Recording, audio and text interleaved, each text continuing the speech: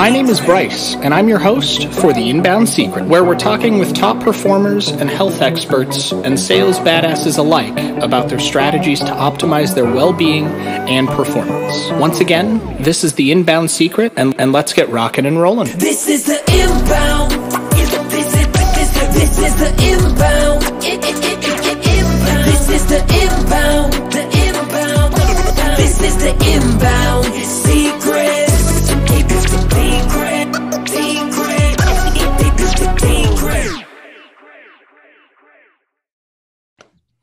Welcome to another episode of The Inbound Secret, and today I have a very special guest for you guys. We've got James Smiley here, the one and only. To give you a little insight, if you don't recognize his name, after doing $210 million in sales, $350 million for a SaaS IPO, and I can't even count how many 7-figure and 8-figure funnels that you've been a part of. He's not only featured in ClickFunnels' webinar itself, but also in their guides, their Help Me. He's been called out by Russell. You're doing big stuff over there, man, and I keep seeing your name up. So thank you very much for being on my show today, and I know everybody's excited to hear from you. So without further ado, say hello. What's up, everybody? What's going on? Appreciate you having me, and thanks for all that. It's been it's always interesting, like when you read like a summary of things you've done, right? Like but to be honest, like every day it's a normal day. I just feel like I'm a normal dude, you know. Just out there working hard every day. So I love it. And I think that's important because for a long time, and tell me if you've experienced this, but I did. I've had to start over from Subterranean several times. And before I really started the entrepreneurial journey, like really living for my purpose rather than just kind of doing the 40-40-40, right? Mm-hmm. There was always this like invisible bottleneck that I had created mentally for myself, where it was, well, people doing that, they're not the same as me. Like they're not normal people. I can't go associate with these people. But once you start getting into it, I mean, you, Russell, Grant, everybody I've met, people doing things that I aspire to do and get to that level. And at some point I will. They're just regular people. Yeah, you're right. I mean, like having been on stages, like I spoke at CTIA, CES, I spoke at AT&T Stadium with Robert Herjavec. Like when you tend to think like you're some superhero or whatever, but in all actuality, I think this is how I was raised. You know, my dad just raised me. Like he used to say, like I made my first 6 figures when I was 20. We grew up really poor, so it was like an epic feat. I dropped out of 4 colleges, and you know, my dad's like a true blue collar guy, so it's like, you know, he's not into technology or anything like that, and so to make 6 figures at 20 when he was making $30,000 a year, but he would say to me like, hey, like the day when you wake up and like someone's putting on your pants for you, like or pouring your milk, like a butler or something, he's like, yeah, then you probably like made it, but until then just get up and work hard, like you're not anything special, you know. And I don't know, I still put on my pants by myself. I poured my own milk or whatever this morning, so you know, I just go out there and work hard every day, you know, and try to add value, try to I think the more, like when I was younger, just to be totally real, like when you make money young and you're not from money, no one teaches you about it. Like for me, like I got like super arrogant like right away, you know, and so I remember like treating people wrong. I remember treating employees wrong. I remember treating waitresses wrong, you know, just everything. And I remember like I was living in LA for a long time, like, you know, going to like Ritz-Carlton and all these like nice places, and then like just treating people wrong, you know. And I remember one day realizing like, why am I being a jerk to people? Like I'm no different than they are, right? Like, yeah. And so yeah, it's been an interesting journey.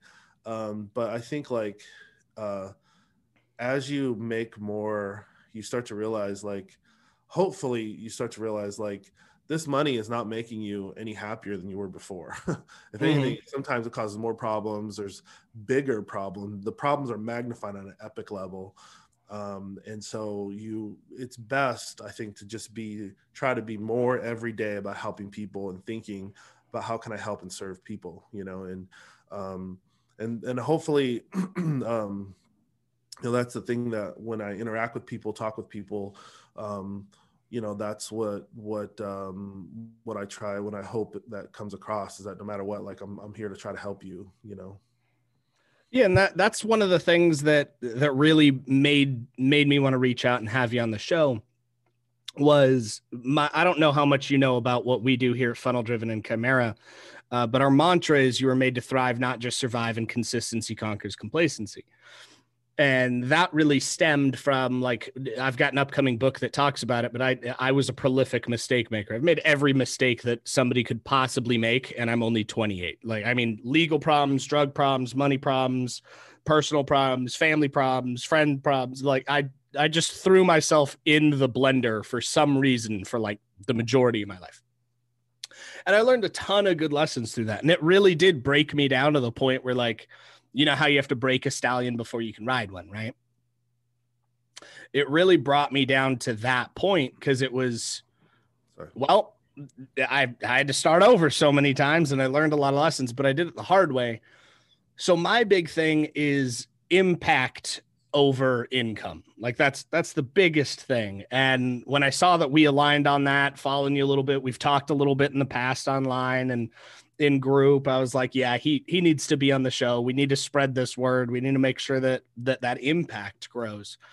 But I think you're absolutely right in, like, once you get to a certain stage, and it's interesting because I think Brown did a study on it, if I'm not mistaken, where the level of happiness to income does have a ceiling, and it's somewhere around like 78,000 a year or something. I heard that.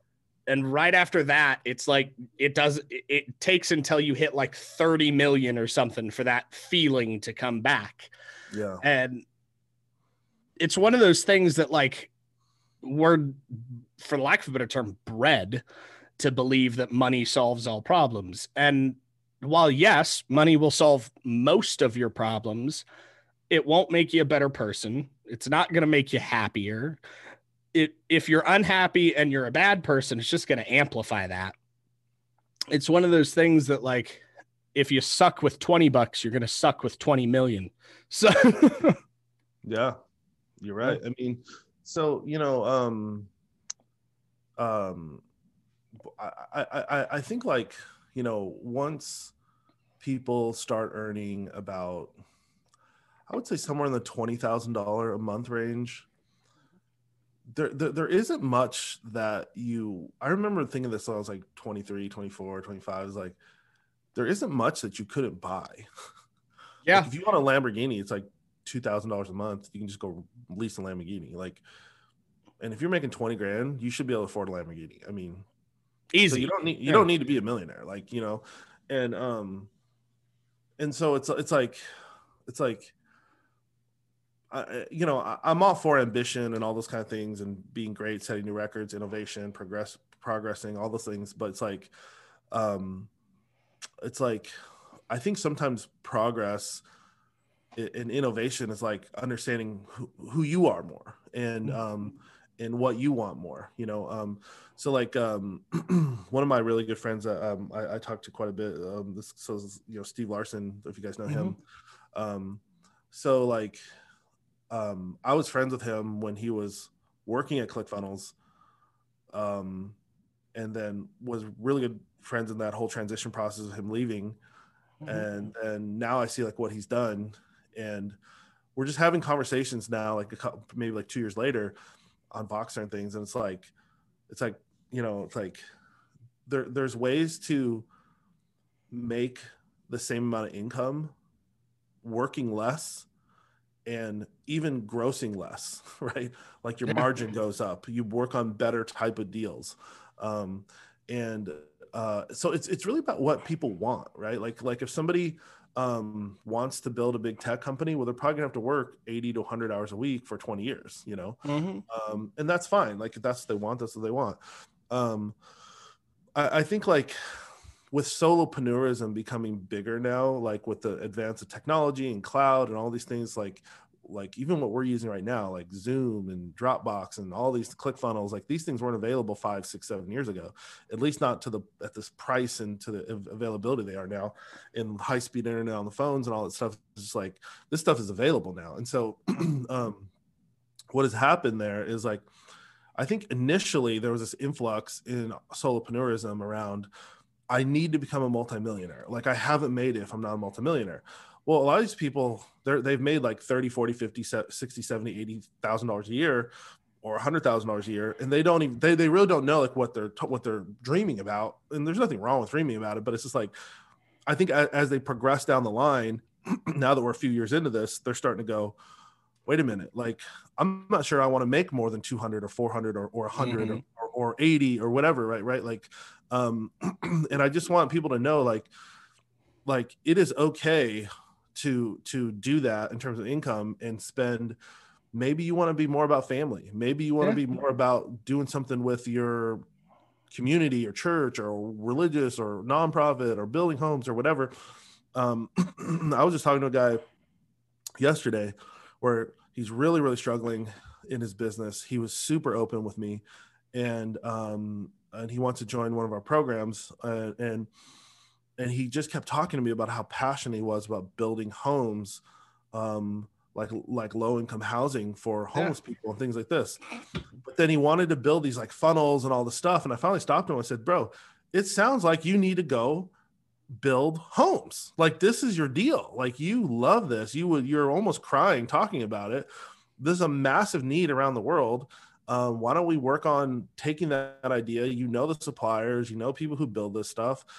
Why don't we work with, getting builders, general contractors on board and saying, hey, for every 20 homes you build, fund one of these little, $3,000 homes, or something like that, right? Like, why don't we work on programs like that where, that's your company. And he didn't care about becoming a millionaire anymore. He was 50 years old now. He didn't care about that, and he's made money in the past. And so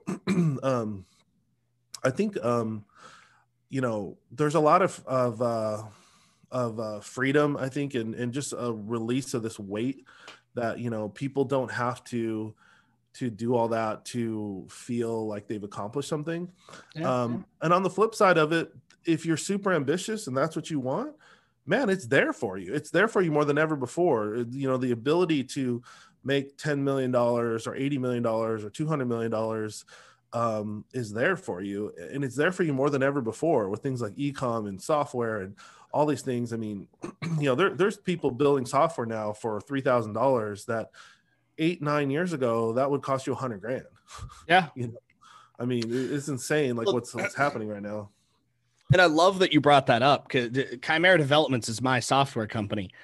And the software that we're doing now, I mean, the most expensive hourly dev rate's $250 now for Silicon Valley graded programmers. And 10 years ago, it would have been, we need $3 million for this base project. And now we can do stuff for $30,000, $50,000, $100,000 for the same quality work, if not better, because technology's gotten there.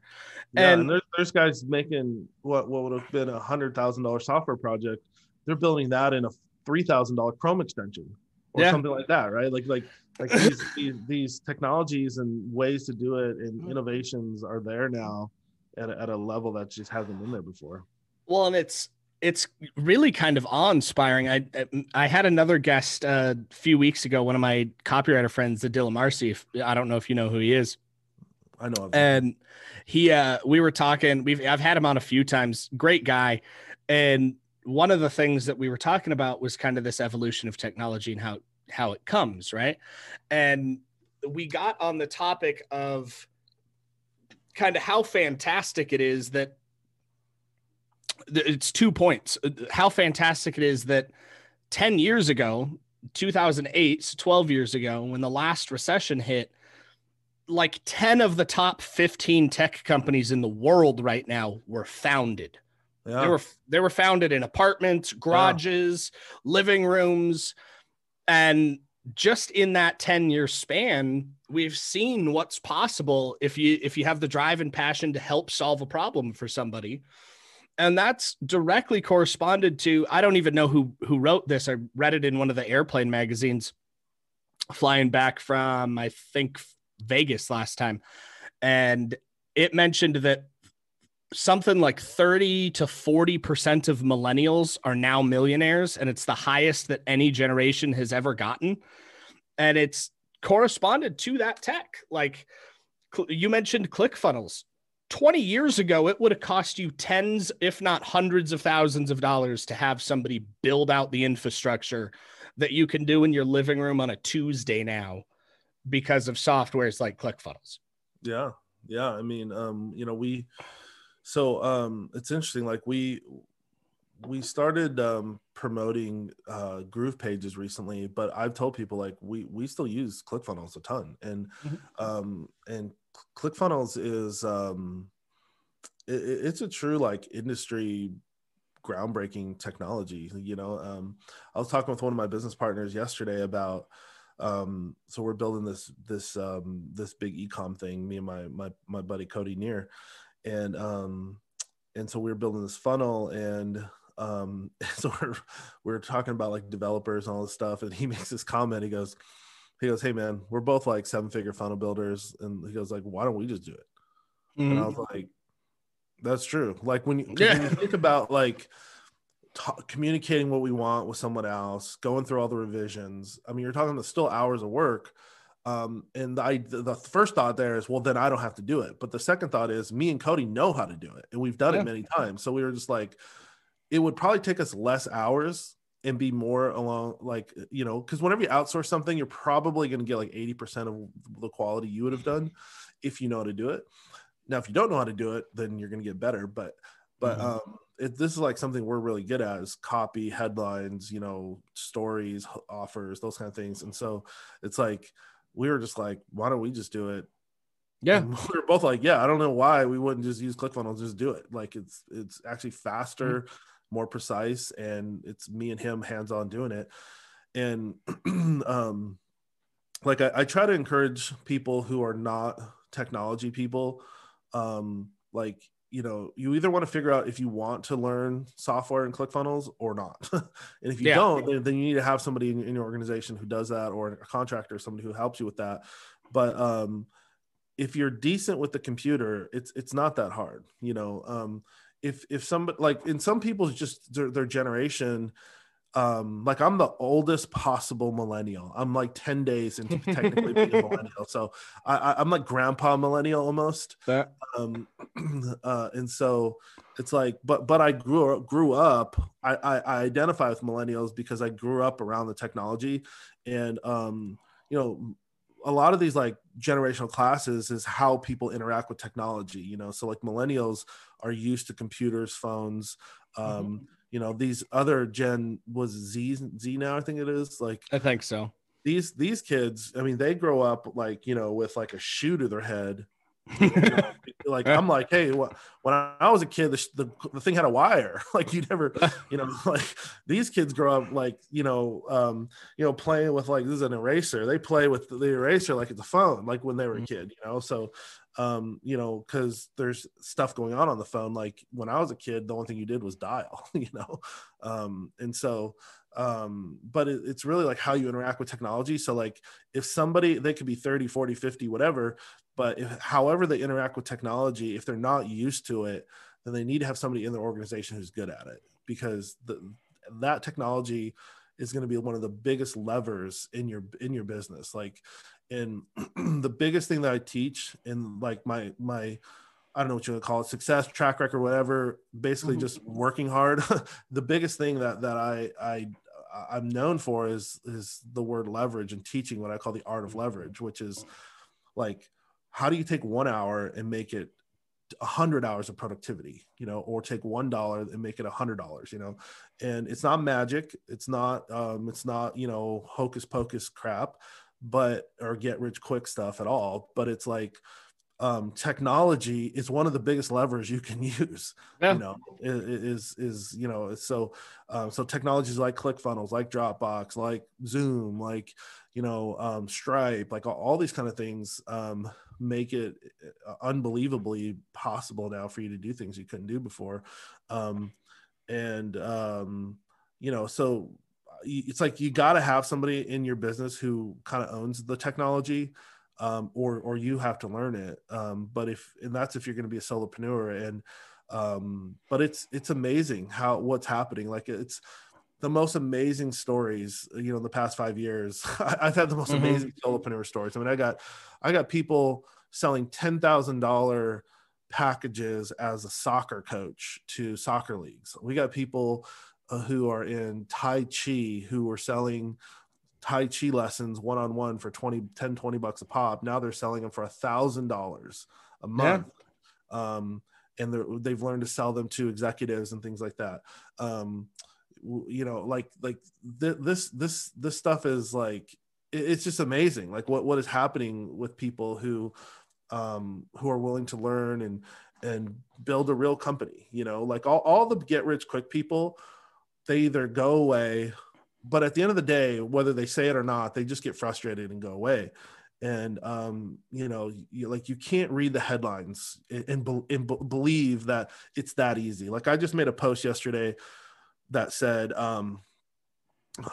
my podcast launch that did $88,000 and $111,000 in 64 days. Okay. Mm-hmm. That is a headline that we have to write in order to get somebody to read. Yeah. If like that is the game. Okay. Like, there's so much going on. Like, you have to get their attention first. Now, like, what I try not to do in that article is say, you don't have to work. You don't have to do anything. You don't need any experience. You don't need, and by the way, this is not get rich quick. And it's like, I hate it when people say that. I'm like, dude, you literally just said this is get rich quick. And then you try to come back and say, oh, by the way, this is not get rich quick. It either is or it isn't. So, and we all know just nobody makes money on get rich quick. No, not at all. But there is some validity to it is that easy. You're right. You're right. So there's this flip side of it, right? Like, you don't want to say it's because, like, there was this huge buildup of all this time and all these failures and all this whatever, but there is this like get rich quicker, like, when it comes in, like everyone trips out on entrepreneurism when they fail really hard and they fall on their face really hard. Well, you can fall forward just as fast as you can fall backwards. If you can take one step forward and 3 steps back, why couldn't you take 1 step back and 3 steps forward? And so 100%. And I think that like that goes into one of my favorite Marshall Silver quotes, fail forward fast. Right. But the validity in it is that easy is we were socioeconomically programmed through school that's designed to make factory workers, through the basic economy that's designed to keep an even playing field, in an average mindset, because that's what we were typically raised around or seen. But once you start actually doing it, you do realize, and for everybody listening, it is that easy. Just do the damn thing. Yeah. If you keep doing the damn thing, eventually something returns. Every action has an equal and opposite reaction. You're right. So think about anything like sports or anything that's easy for people to understand. Okay. Like you might practice for years trying to become a college or professional athlete, but once you get there, it is remarkably easy. Like this is where I'm supposed to be. Like I'm one of them. And it is remarkably easy to maintain a job somewhere in the league. Or like when you're there, you're there. When you have the talent, you're there. And so now, like, it's funny because like a couple years ago, we started, I would say like 4 or 5 years ago, when we really got behind ClickFunnels and all these things. And it was just like, we were like, hey, on any given day, we can start a launch right now, launch tomorrow, and make $5,000 or $10,000 on any given day. Yeah.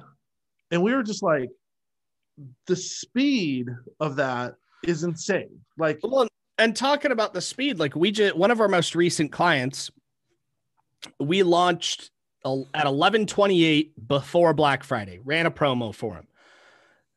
As of this morning, they're just shy of 40 grand. that's awesome. It's been like 4.5 days, right? Yeah. And you see all the time in ClickFunnels or in Facebook groups or just in your timeline or on LinkedIn or Quora or Reddit, any of these places, and they're like, how can I do this? I see it all the time. I can't figure it out. And it's really like, it comes down to three things, right? There's three main components in any marketing or advertising campaign: technology, offer, audience. It's probably not the technology that's failing. Yeah. It's probably your offer, your audience. Yeah. And if you just spend a little bit of time thinking about, hey, how would I like to buy something, right? Mm-hmm. You pretty much can fix those two problems. Yeah. Pretty fast. Yeah. I found, having coached almost 600 paid students in 5 years, it's like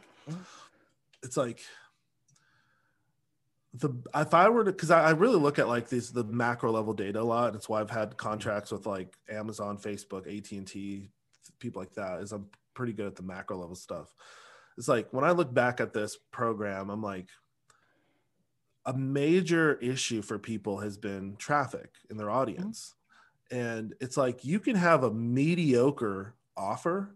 If you've got a red hot audience, man, you can make a lot of money, and I've seen people do that. I've seen people, I don't want to name any names because they're friends of mine, but I've seen them start out, their offer is subpar.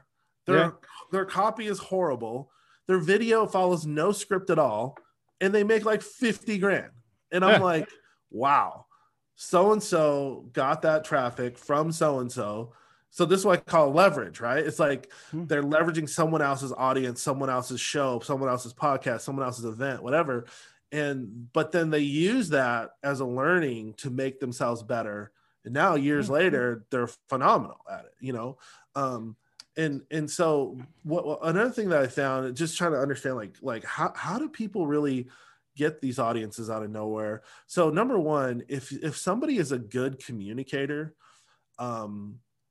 like there's a difference between like an entertainer and a trainer, but so it's like really like finding your audience there. But like if somebody's a really good communicator, they generally can get an audience, especially with social media nowadays. I mean, a lot of, like, I've seen great communicators on Facebook, and we just help them put their stuff on YouTube.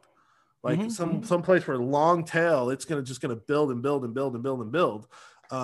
Versus Facebook, it's like gone, right? Like 37 seconds later, it's like, why can't you find that guy's post, And so it's like, but yeah, I mean, like people who are good communicators, people who understand social science, they understand, taking care of people, they understand being in a niche, and also like working in their passion, communicating within their passion. So like, in the past year, we've niched down even harder because I'm just in a situation where I'm not about how much money can I make anymore. It's about I want to live at a certain level, which is a lot, but I mean I have a high standard, but it's like I'm not trying to build another $20,000 or $50,000 company unless it's a certain type of company that has a ton of leverage. And so for me, it's more about freedom and things like that. Spending time with my kids. I have 4 really young kids.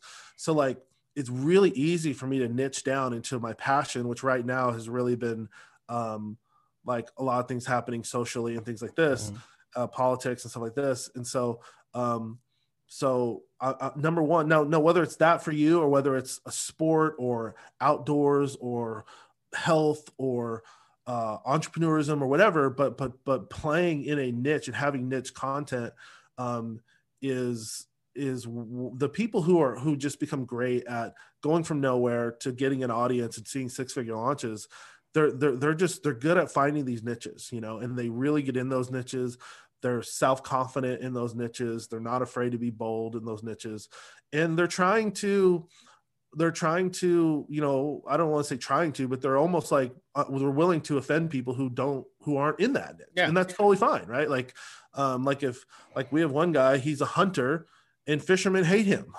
and it's like they're both in the outdoors, but fishermen hate this guy. If you have a gun, you think this guy's cool, and you know, so it's like, you know, so, but I mean, but you know, what I love about Russell's book, I think I always have his book here, is .com Secrets, is oh yeah, shoot, I do have it right here, is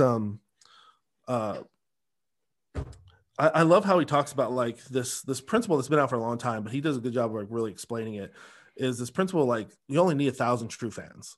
Yeah, and I hope people like let the weight of building this massive company fall off of you. Like you only need 1,000 people, and if you honestly take care of them, serve them, care about them. There's a difference between seeing them as a customer and a client. One thing I talk about is like, you know, client means you actually care about their well-being. You care about their things like their security, their safety, maybe security online, security of their money, security of their family.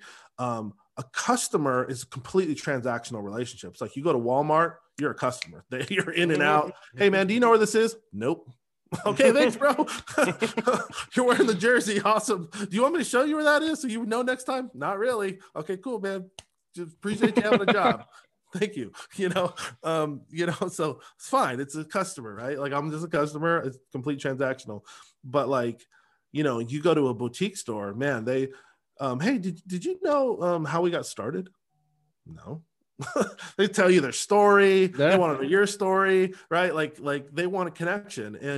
And that is one of the easiest things to do. Guys, this is free. Like you don't have to pay to tell your story or, you know, pay you know, a whole bunch of money to learn how to connect with people, right? Like this is all free stuff that you just have to implement out there and care, you know? And so it doesn't matter if you're a local business doing local retail, local services, or doing stuff online or e-com or whatever, these social principles apply. And these are the people that I see for sure who come in and they can do really well. It almost doesn't matter if they're selling, you know, toothpaste or ink pens or shirts or courses. When their audience is on to them, it doesn't matter what they sell. You know? So talking about connection, I want to kind of explore that a little. We've talked passion, we've talked tools, we've talked connection, we've talked story. Are you willing to kind of go into your story a little bit? Like what's the passion that drove you? What got you from where you were, your parents' son, to who we all know as Mr. Smiley now? What was in the middle of that? Yeah. So, without like, you know, making that like 10-minute story. So when I was young, I was told by everybody, including a lot of times parents or whatever, which is, I'm not trying to bag on my parents at all, but I'm saying that for people who had parents who weren't that positive. Is a lot of times I was told that I wasn't that smart. I wasn't going to go anywhere. I was going to go to jail, all these kind of things. And guess what? That's kind of what happened. I ended up not being that smart. I went to jail at 16. I was involved in a lot of drugs, got involved in a lot of, I wouldn't say true gangs, but like those kind of like cliques, you know, where it's like, we're out doing organized crime, you know, we're not just like hanging on a street corner. We're actually thinking of like something to go do with organized crime at 15, 16 years old. And so, but then there was this other side of me that like, I was in advanced science and math classes. That stuff came super smart to me, super easy to me. And also, I entered into this class in my high school called entrepreneurism, which I didn't know anything about, but somebody told me like, dude, you need to get in this class. This is totally you. And I got in this class and I loved it. And I thought, man, like I literally remember almost that entire year to this very day. I'm 40 years old. I literally remember being like 17 years old and in this class. And I remember the projects and I created these like, these ads for like, so we had to create our own products. So I had this cologne called Smell Me Now. one like the most popular in the school and all this stuff. And we had these commercials and stuff, and then we had this like entrepreneurial project we had to do. And so I created an entire car show in front of the school, like, so right in front of the school on this like entrepreneurial day where you're supposed to like demo your, it's like, hey, here's my product. It's a piece of wood that we sell, and this is my business. Like, that's what most people did. Well, I had this massive thing. I got sponsors. I called everybody from sports coaches to people in the magazines locally. And I said, hey, you've got a nice car. Come down, show it at this event. It's for entrepreneurs and blah, blah, blah. I sold it hard. There was like 20 or 30 hot rods and all these cars out front. The principal could not believe what was happening. They were like, James, you pulled this off? Dude, this is as far as I went. Didn't have any morals or anything like this. So I called all the strip clubs and said, hey, bring your girls down. Okay. So I had strippers at high school. I had strippers. I had hot rods. I had music from like Phoenix speakers and amplifiers. They sent all this car amplifier stuff, this huge like $10,000 or $8,000 kit to us. And it sounds like a great time. Dude, it was crazy. I was 17 years old, and the principal was like, number one, I was always in trouble with this guy. This guy hated me, but he walked up to me, and I remember this like it was yesterday, and he's like, James, you need to do something with this. Like, what you're doing here, this is you. Like, this is how you contribute to the world. Not the drugs, not the gangs, not the getting expelled. I got kicked out of schools, expelled out of districts, all kinds of stuff. And like, but he was like, this is what you need to do. And so I still didn't have mentorship, anything like that. But all I knew was like, I started to realize that people live differently than we did. And so I started to realize like people lived in nice homes. People ate good food. People, drove nice cars. Like, just to tell you like how poor I was, like, I remember driving down the road on I-5 in downtown Seattle, driving through in traffic and looking at the car next to me and realizing they have dash lights and we don't. And I remember thinking like, man, that car looks like a spaceship. Like, look at all the dash lights. Just as a quick kind of segue, are you in Seattle? I'm in Dallas, but I was 20 years in Seattle, 12 years in LA. I was born in Seattle. What part? Right up I-5, about 15 minutes in Mount Lake Terrace. Okay. So I was like mostly South Seattle. I grew up in Beacon Hill, Rainier Valley. Nice. Played sports at Rainier Valley. In fact, I always show this. This is my sports card playing at Rainier Valley. Hell yeah. It even says on the back, I think it says, let me see if it'll focus. There we go. It says Rainier, see the league, like halfway down. That's Rainier. That's awesome. Rainier Valley. So, and then kind of was like, I got kicked out of some schools, ended up at Kentwood, played football at Kentwood, stuff like that. And then, so anyway, like, so like, I'm not going to lie. Like, I wasn't like the worst kid in the school, but I was definitely like someone that principals didn't want in the school. They were like, this kid is not a good role model, all this stuff. So anyway, long story short, everywhere I went, I knew I had to make more money, and I knew inherently I didn't have enough leverage. Now, I didn't know the word leverage. I just knew I was pushing up a hill, and I had that feeling all the time. And I think most people, especially in the lower middle class, they have that feeling, and they just feel like whatever the hell I'm doing is so unproductive. Like, you know what I mean? They're just like, they always have this thought of like, oh, okay, so in order for me to have that, how many hours do I have to work? Let me see. Oh, damn, my whole life I'm going to work. No. Like, and this is what they're selling me. Oh, yeah, cool. Just work 60 years, with two weeks a year off, and you're going to be good, man. That's your life, your whole life right there. Hopefully you're not sipping out of a straw by then, And I remember thinking like, this is insanity. Like, I'm going to be in my prime of my life, my 20s and 30s. Like, why should I not be making money and being successful and doing whatever I want? And so I kind of like conned my way into jobs, man. I'd do anything I could, anything I wouldn't say con, but I literally would go into interviews and I remember, so my breakthrough job was I got a job at Nextel being a B2B sales rep at like 20 years old. And I was the only 20-year-old. Everyone was like 30, 40, really like 40 and 50 on the team. Mm-hmm. 88 salespeople. And I'm like this literal kid that comes in. And I'm so ghetto. I'm wearing a suit with a chain, like a gold chain on the outside. I still have pictures of this. And I have like this rubber band watch that I had bought in Venice Beach, California when I was a kid. I didn't have like a nice metal watch. I had like a rubber band watch. And but all I knew is I need to get in here and hustle. I mean, I can out hustle all these guys.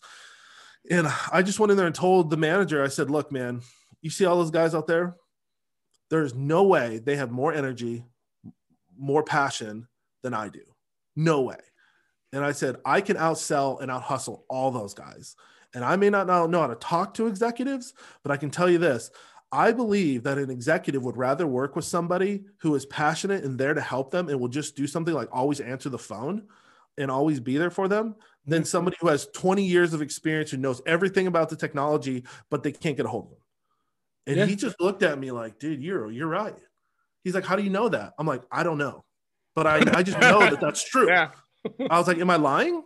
And he goes, no, you're not. And in the back of my head, I was like, damn, that worked. I can't believe that. Like, I couldn't believe, like, I was just using my own logic and it was true, you know? And so I became one of the top sales reps. I was selling and doing stuff I wasn't even supposed to do. I was selling in accounts I wasn't supposed to sell into. I was getting in trouble. Like, I'm kind of like a rebel kind of a guy, you know? So it's like, I was selling into accounts I wasn't commissioned on, but I still crushed it. And so I got the attention so this is around 2001 or so. And then I got the attention of software companies that were building software onto mobile devices, which is what I was selling, was BlackBerries and things like this. Mm-hmm. This is like the generation 1 smartphone before iPhone, any of this stuff. And so they were like, hey, we're building technology on this and you know about it. You're leading in sales. You're this passionate guy we see and hear all the time. Do you want to come run sales for our company? And so like, I have no clue what I'm getting into. I don't know what Silicon Valley is. I don't know. Like, this is not a joke. I actually thought it was called Silicon Valley. I thought it was a joke. I'm not kidding. I literally thought it was a joke.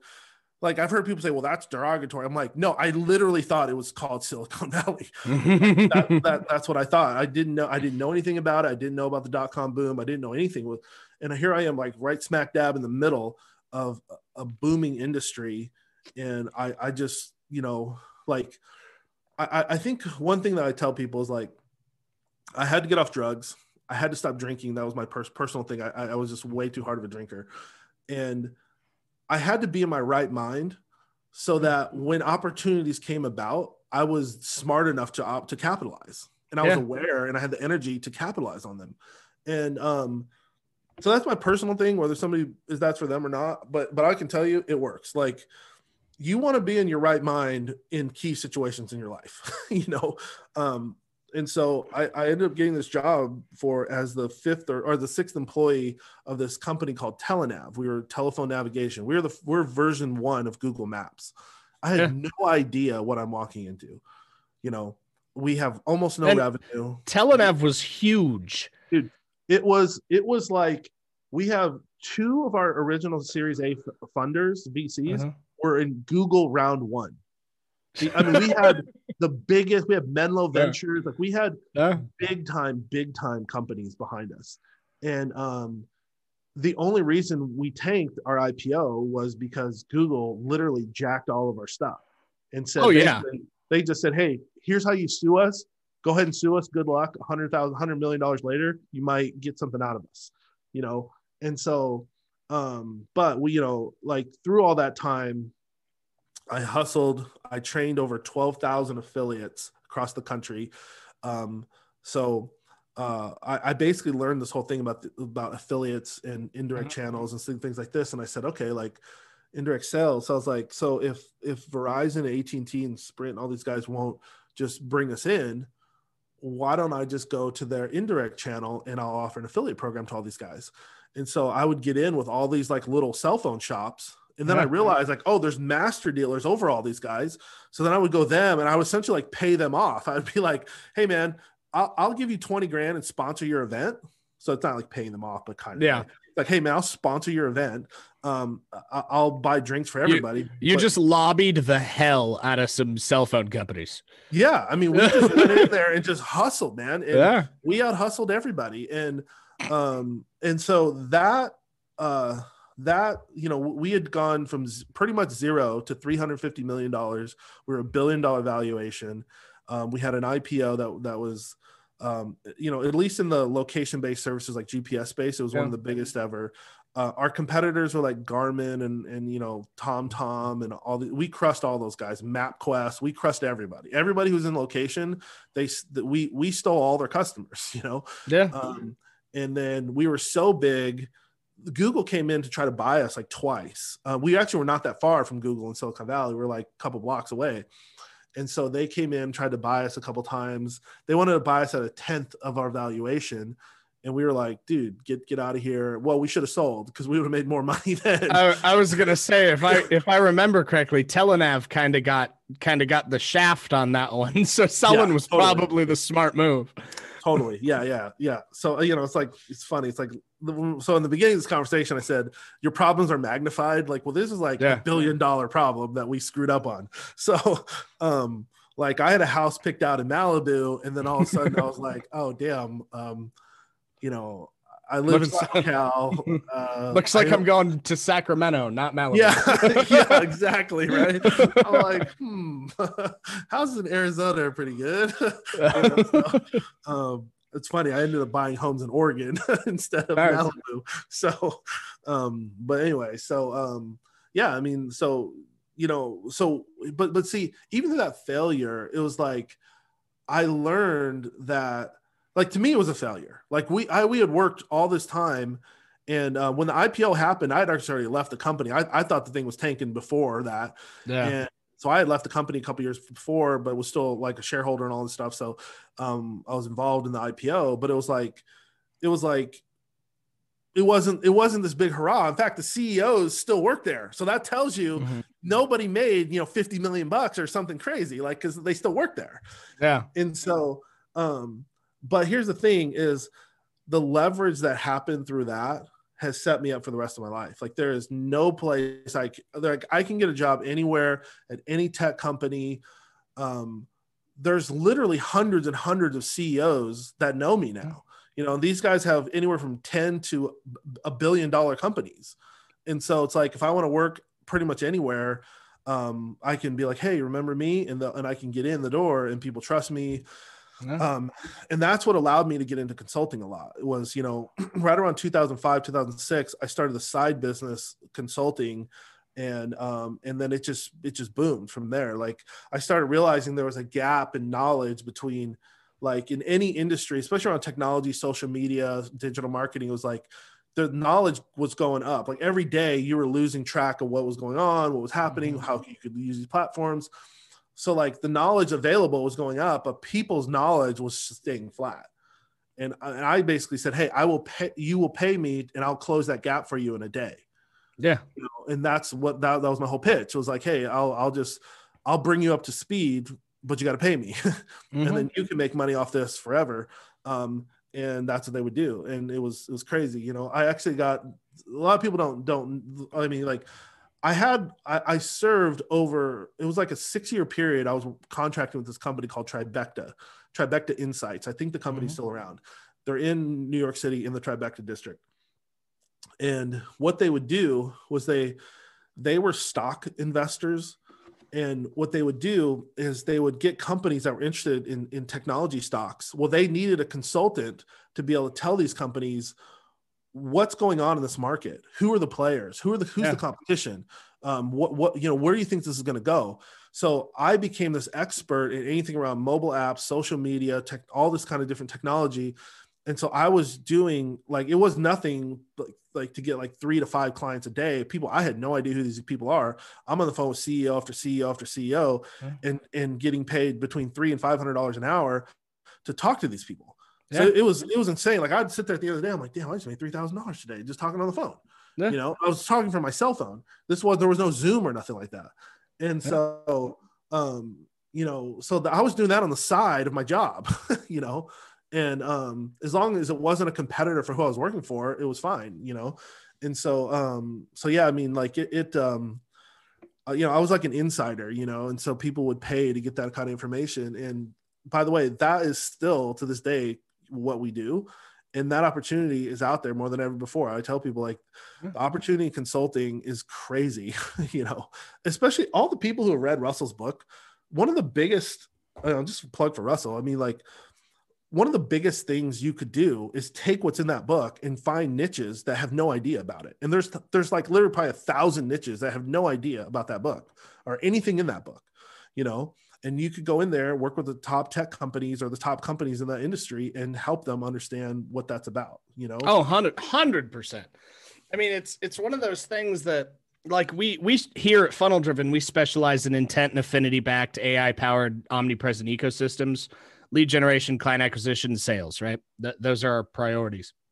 And we've created our own methodology: Thrive Selling, 5 C's of Scale, 4 Pillars of Growth. We've got all of Very these cool developments, tools, expertise that we've gone through. But it's one of those things that, like, even it's what we get paid for, right? Mm-hmm. The coaching, consulting, and development, as well as asset management. But I'm the first one to tell somebody when they're on the phone, like, yeah, you could do this yourself. Like, you're not paying me to do something you can't do. You're paying me to just do it faster. Sure. It's speed to access is really what it is. And that's what you guys have specialized in for so long, is just speed of knowledge. Yep. Rather than that CEO having to go out and pick up 50 books and spend a couple months just face down into text, you can come in and in one day, boom, they're caught up and now they can leverage. Yeah. We just had we run our agency is a lot smaller now. We try to stay within like 3 to 5 clients, but and we mostly focus on consulting and coaching, but like it's interesting how, you know, so we just got this like couple $100,000 deal recently. I did a big case study about it and stuff like that. And, you know, like this deal will probably be worth $300,000 or $400,000 by the end of the first year, because we come in with, you know, ads, you know, just normal Google, Facebook, you know, that kind of stuff. And then it develops into funnels, then it develops into websites, then it develops into, you know, paid TV stuff, over the top TV stuff, billboard stuff, whatever. And by the way, guys, if you don't know any of this stuff, you can contract all this stuff. Like, you can find people who are the experts, who run, you know, good agencies, and basically this is how you get a lot of leverage is, you know, you can get paid well for connecting people who need that service and people who provide that service, you know? Oh yeah. And that's one of the most easiest ways to make money nowadays is people. It's funny how, like, how many people come into some of our programs and they're stuck for months pulling their hair out on funnels and copy and email sequences. And I'm like, wait a minute, you know that person? And you know that person? Why don't you just hook them up and you'll make $3,000 a month without even doing anything? Just as a residual off them doing business together. You know what I mean? And so, you know, it's like, this is true, like biz dev, business development is like, you know, helping people connect. And there's, it's what I call like it's a high leverage move. It's a couple hours of your work. It's super high value. These two companies are ecstatic that you connected them, and they will pay you for that. And you never built a funnel or did anything. You know? Yeah, I mean, just last night we were running the end of our Cyber Monday promo, and we did something we haven't done ever. We did 60% off all developments. It was our biggest offer we've ever done. And we had 2 people right at the end that were kind of just on the edge that were like, do I not want to? We closed them both, but they were all from an affiliate. An affiliate sent them over. He made like $2,000 at like 11 p.m. last night. He didn't do shit. All he did was connect us. Yeah. You know, and that's where I think that's a missing thing. I think that people need to start looking into more is like, if there's a gap in entrepreneurism that that it's not really like Russell's background. I hate to say there's a gap in Russell's stuff because he's one of the smartest people I've ever talked to, you know. Literally, he's one of the smartest people. But it's that whole, like, you know, business development side, business growth, and yeah, I mean, there's more money made there than online. I mean, like there are billions and billions of dollars made in that industry of just connecting people, you know. Oh, 100%. Yeah. So talking about connecting people, we've got to wrap up here, but before I have you leave everybody with how to contact you, how to find you, how to reach out to you if they want to know more about you, if they need to hire you, what would you say? I want a favor from you, if that's okay. Sure. What would you say are like the 3 gold nuggets for people listening that they could do, implement, or use as leverage today to help them get to that next level or get over whatever they're plateaued at? The biggest thing I would say is, number one, the first thing you need to do is write down what's milestone number 1 financially for you. Not your grand slam home run, you're going to the beach, but what's stage 1? For some people, it's I need to supplement this type of income from my job. For some people, it's $2,000 a month. For some people, it's $100,000 a month. But you know, come up with something realistic. Like if you can't make $5,000 a month, you ain't making $100,000 a month. You got to cross first before you get the second, right? So it's like, you know, so what's milestone number 1? That's the first thing. Number 2, we have this thing called the opportunities matrix, where you need to look at all the opportunities that you have, write them on a whiteboard, write them on a piece of paper, on a spreadsheet, whatever, and look at which one gives me the most leverage. Okay.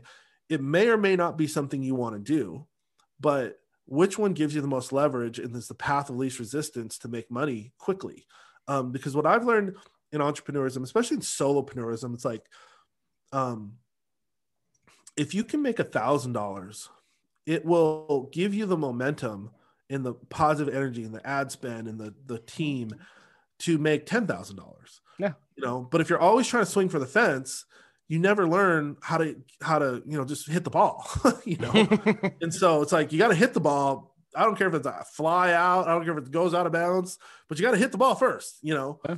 And typically people don't just start crushing grand slam home runs before they even know how to hit the ball. And so, I think, you know, like looking at your opportunities and objectively saying, okay, this one and this one are the best, the highest leverage moves that I can make right now. And then, and I would say, and then, you know, really go down deep into that, in terms of like, number 1, how do I do? Typically people don't have a lot of money for ad spend, things like that. So I would say, one of the first things would be, figure out how to do some type of organic launch, whether it's to your social audience, number 2, to your email list, if you have one or don't. And number 3, don't let that be an excuse if you don't have either one of those. Find a partner, find somebody with an Instagram page, find somebody with a Facebook group, find somebody. Yeah. Somebody has that audience. This is what I talk about leverage. People are like, oh my God, I have to build an audience of 2,000 people. No, you don't. There's somebody who has that audience already. Go talk to them. Mm-hmm. If they won't work with you, go talk to somebody else. There's not only one person. Go find somebody else, you know? And if they won't work with you, find a way to serve them better. You know, yeah. You might have to have a funnel where you give them 100% of the first offer and you only make money on upsells. But hey, you built a list, you made some sales, and you know, you're starting to get to point A, right? And then the idea here now, if you're going to be a real entrepreneur, don't spend all your money right away. Okay. Like you can make a post and be happy and, hey, I made 5,000 or whatever, 10,000 or whatever. But it's like, don't go and spend all that money, because that is the money you need to run your business. So there's 2 things you want to spend money on right away. It's going to be ads, so marketing, and people or resources. Like you need to at least offload a little bit to somebody, whether it's a VA or you need some mini me or somebody who does something significant that you don't want to do.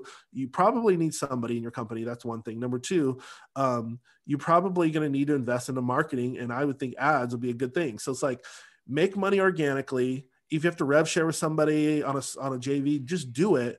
make some money, then take that money. I mean, seriously, like if you can take 100% of that money and run it back into ads, you know, that would be your best option.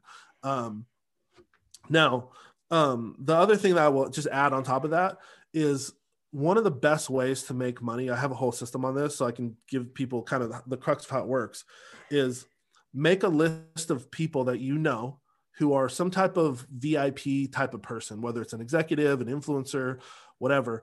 Everybody you know, and if people go, well, I don't know anybody. I'm like, dude, pull up your social media. Okay, you only have 600 people. I guarantee you in that 600 people, you have at least 20 people who are some executive, owner, whatever. You write all those people down. Okay, then look on that sheet and see, does any of these people, could they work with each other?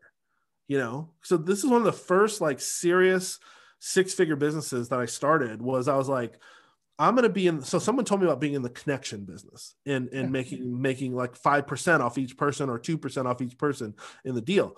And so this has paid me 6 figures a year residually without ever talking to these people almost ever again for like over a decade. Like you can make a stupid amount of money doing this. And now your job becomes following up every month saying, hey, did you exchange any money with this person? Okay, send me my 3% or whatever your deal is, right? And so your job becomes collecting, but that's easier than building a funnel, building a VSL, paying for ads. You know what I mean? So, so you would be surprised how many times you can do that, where you can connect to people, make a significant amount of money, and yeah, I mean, it's you know, it's off to the races after that. So, you know, those are. I always tell people, even if you have a good business, this is a good side business. This is easy money that you may have to make a couple text messages to introduce people, a couple phone calls. And even if it paid you $5,000 a year, that's $5,000 a year for making a couple phone calls, you know? So, you know, so that's some gold that I can give you guys. If you guys go out there and implement that, that's easy money. I appreciate it. I know everybody listening, somebody's going to take action. If you don't, you should take action. Now, for those of you who want a little bit more, maybe they want the matrix, maybe they want to talk to you, maybe they just need to hire you, maybe it's all of them. Where can they find you? So people can either PM me on Facebook. We have a team that like scans through our PMs every day. I try to read as many as I can, to be honest with you. And then, so that's one way, is just connect with me on Facebook. Number 2, jamessmiley.org. There's free stuff on there. There's a lot of stuff, but there's ways to connect with me on there as well. So you can, you know, schedule calls and things like that. So, but yeah, if I can help anybody, for sure, let me know. Awesome. I appreciate it. I know everybody listening does. We're definitely going to have to do this again. So let's talk about that. I want to thank you again for being on the show, and everybody listening. This was another episode of The Inbound Secret. Thanks, Bryce. Appreciate you guys. This is the Inbound Secret. My name is Bryce, and I'm your host for The Inbound Secret, where we're talking with top performers and health experts and sales badasses alike about their strategies to optimize their well-being and performance. Once again, this is The Inbound Secret, and let's get rocking and rolling. This is the Inbound. This is the Inbound. This is the Inbound. This is the Inbound.